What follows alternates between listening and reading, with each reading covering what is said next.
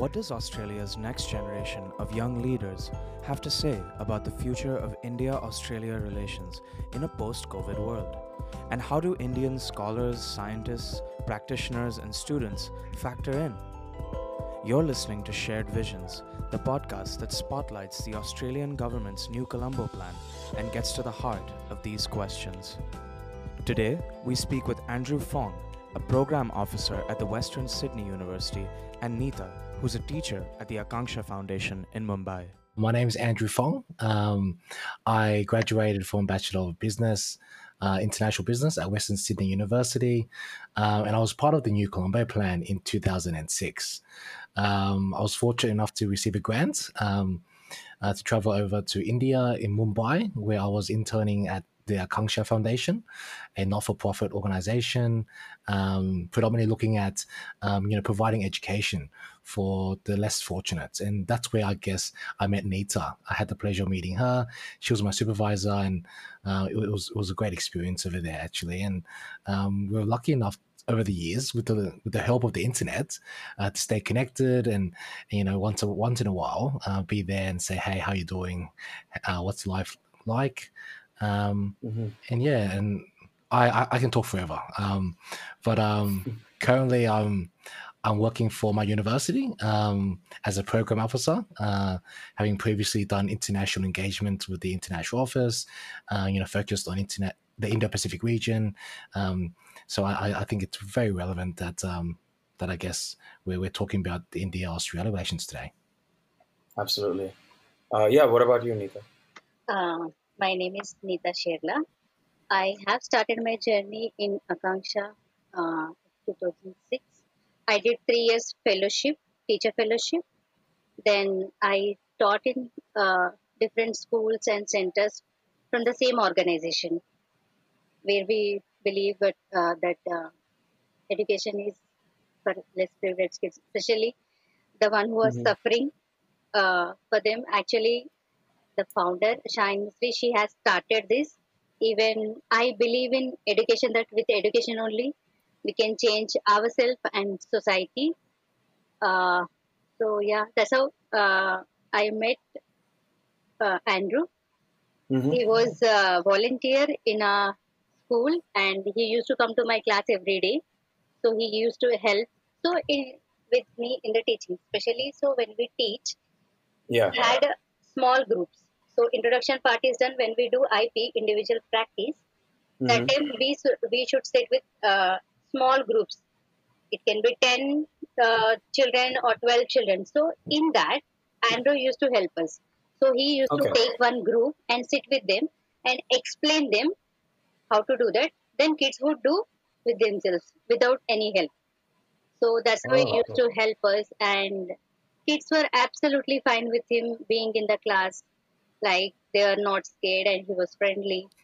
And also he used to help in making teaching aids for the school and for basically my class.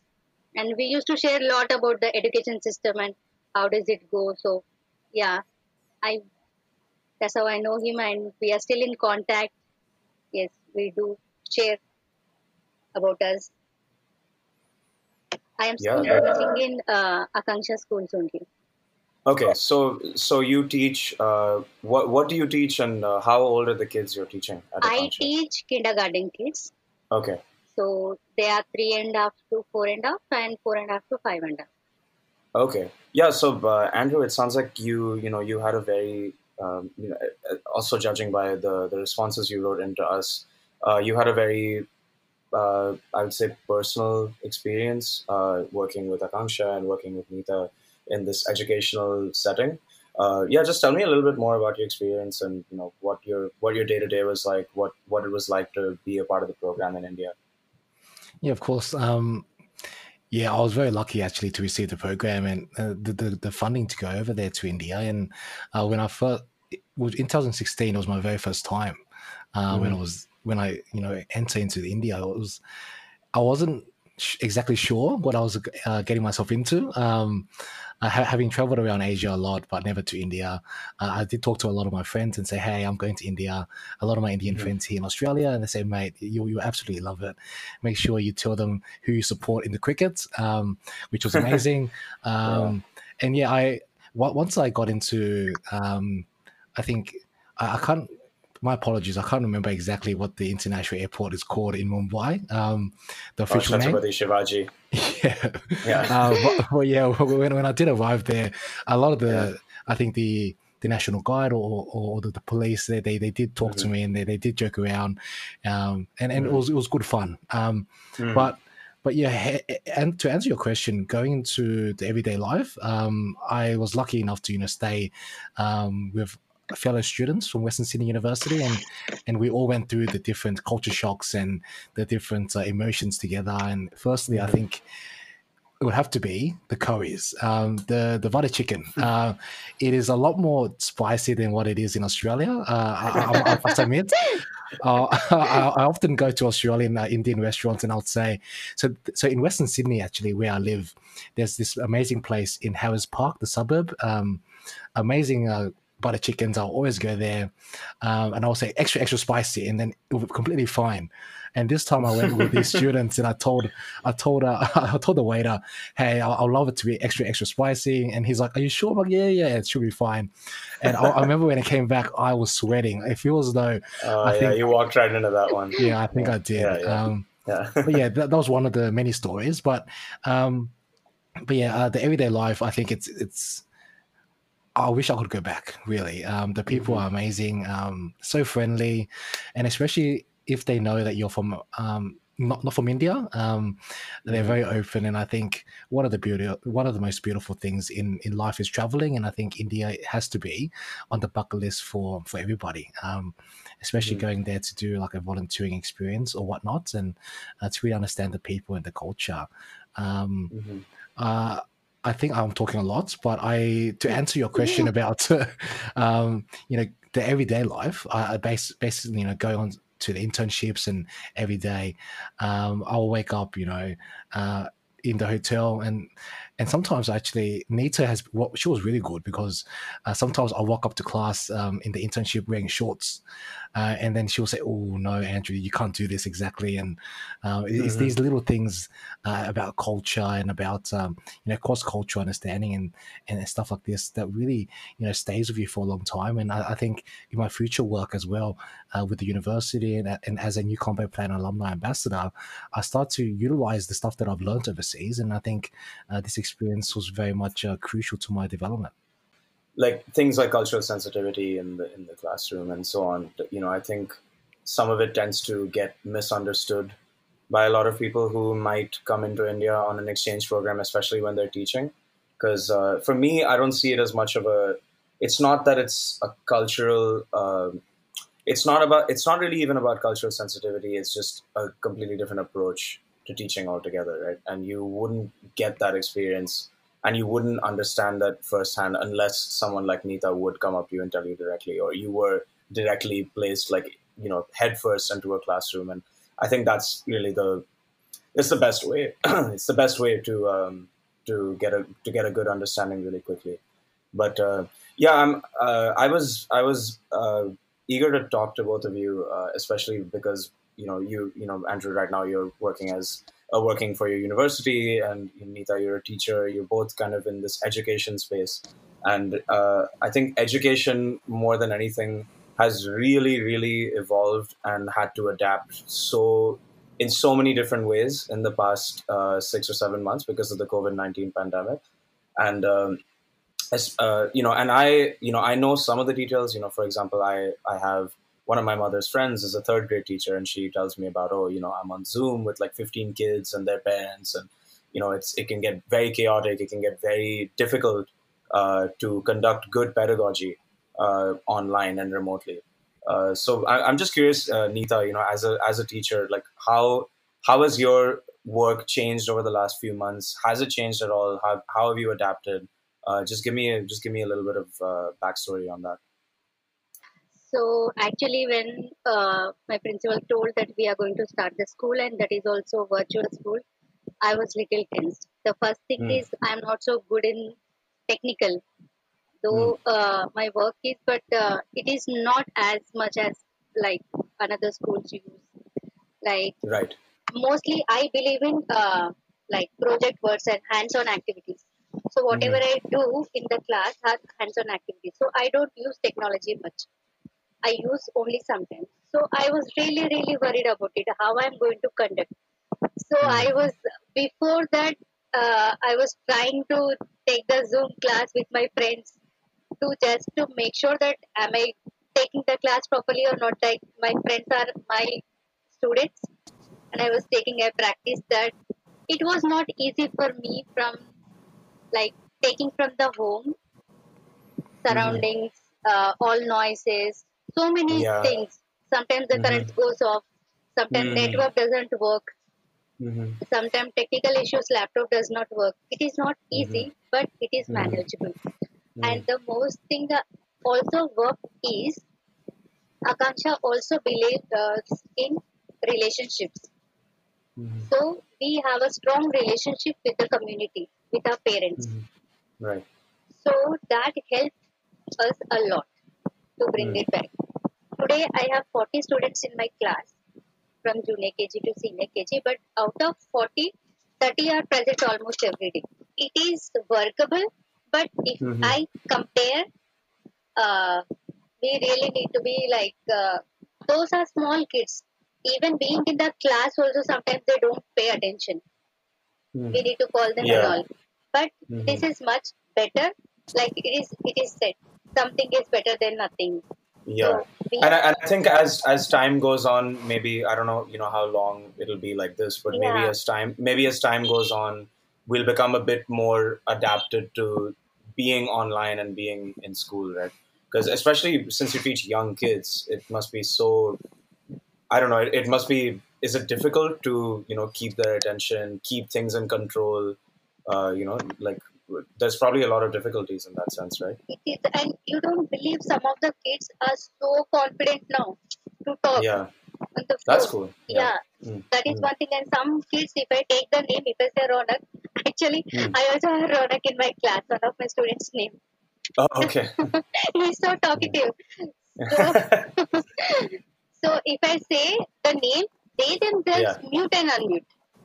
Oh, okay. For 4 to 5 years old kids, it is not easy to understand something from the mobile and mute and unmute themselves. They do it. In a positive note, it is there, but in the, I won't say negative, but there are some kids, because of the mobile, because of network issue, because they have gone to their village and there they don't get network. Yeah, it's not as accessible, the software. Yes. So those kids are not getting the education. We have started in June. So June, July, August, September, since 4 months, they have not learned anything. In the good part, yes, these kids are learning, these kids are becoming confident, they are learning every day and all. In the other part, those kids are suffering. So it has both good and bad. Even today, I can say I am happy because I've learned so many things.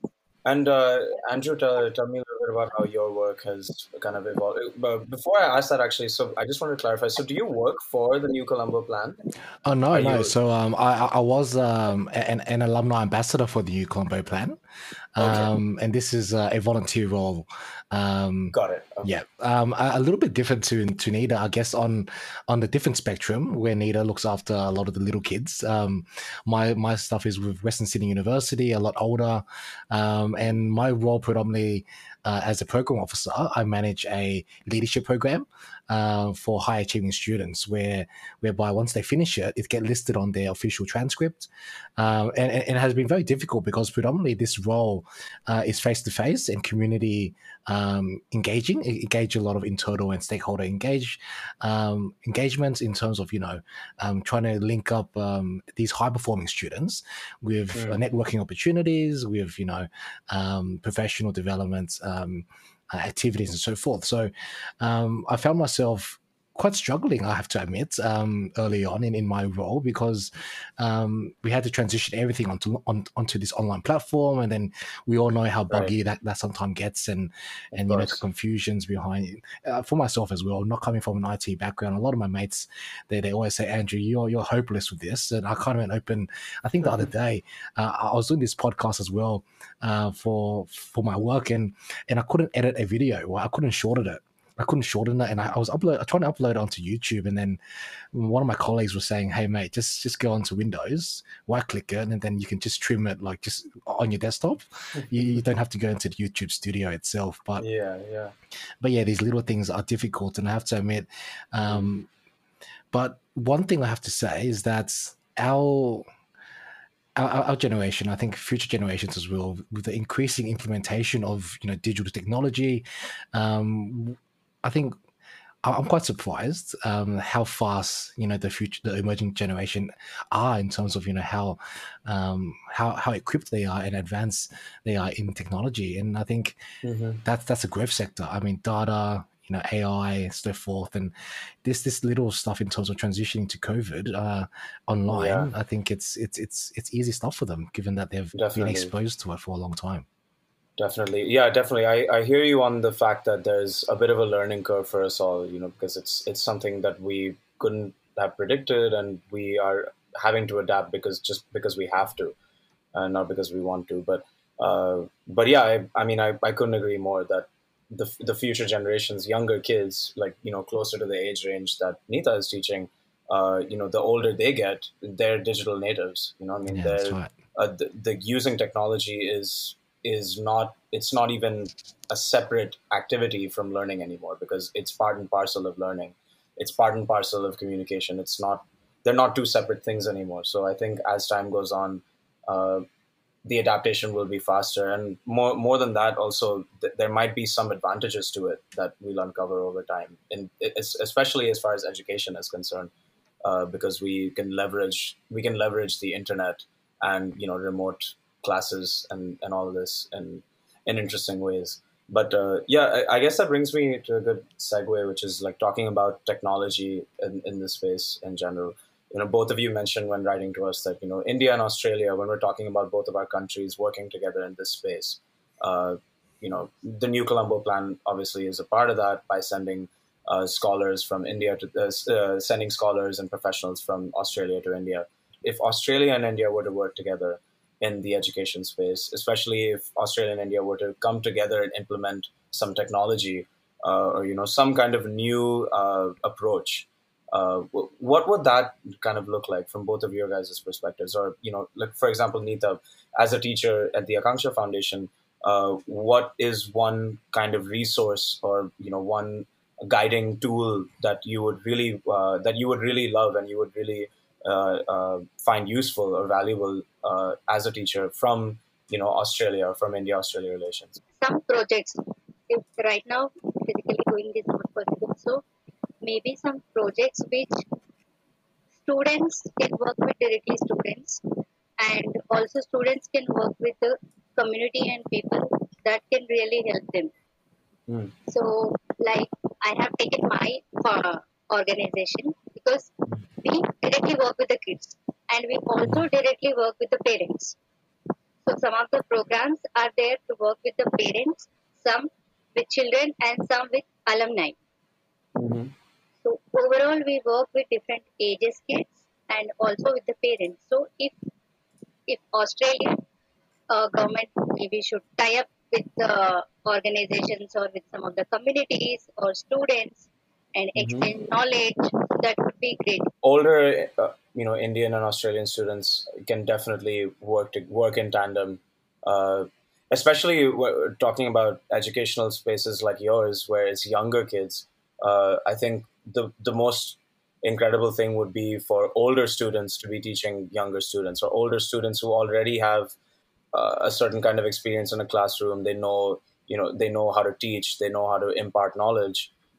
If those kinds of students were to teach younger students, I think that would actually lead to a really interesting ecosystem of knowledge. In terms of education, and we're talking about integration of technology, it's no secret that India has immense talent in this space, with the likes of Infosys entering Australia not too long ago as well, collaborating with the Australian Open not too long ago. I think last year or the year before, actually, and it was a massive success.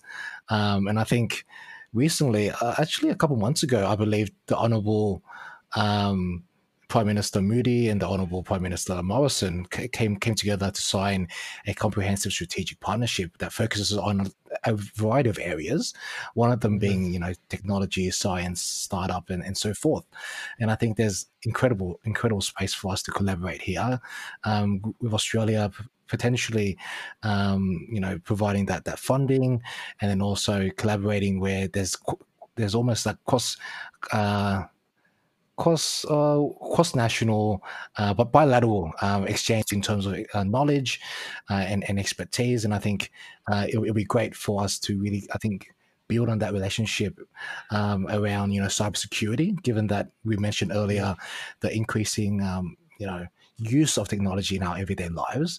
This is a space that I think our two countries, India and Australia, can really form a strong partnership in. And I think it's an exciting space, actually. Neeta, I just wanted to ask, what does the rest of the year, but also just the future in general, look like for Akanksha Foundation? I'm just curious, with the pandemic, I've grown up in Bombay, so I'm aware of like the work that you guys do as an organization, and it's very important, very critical work for the city.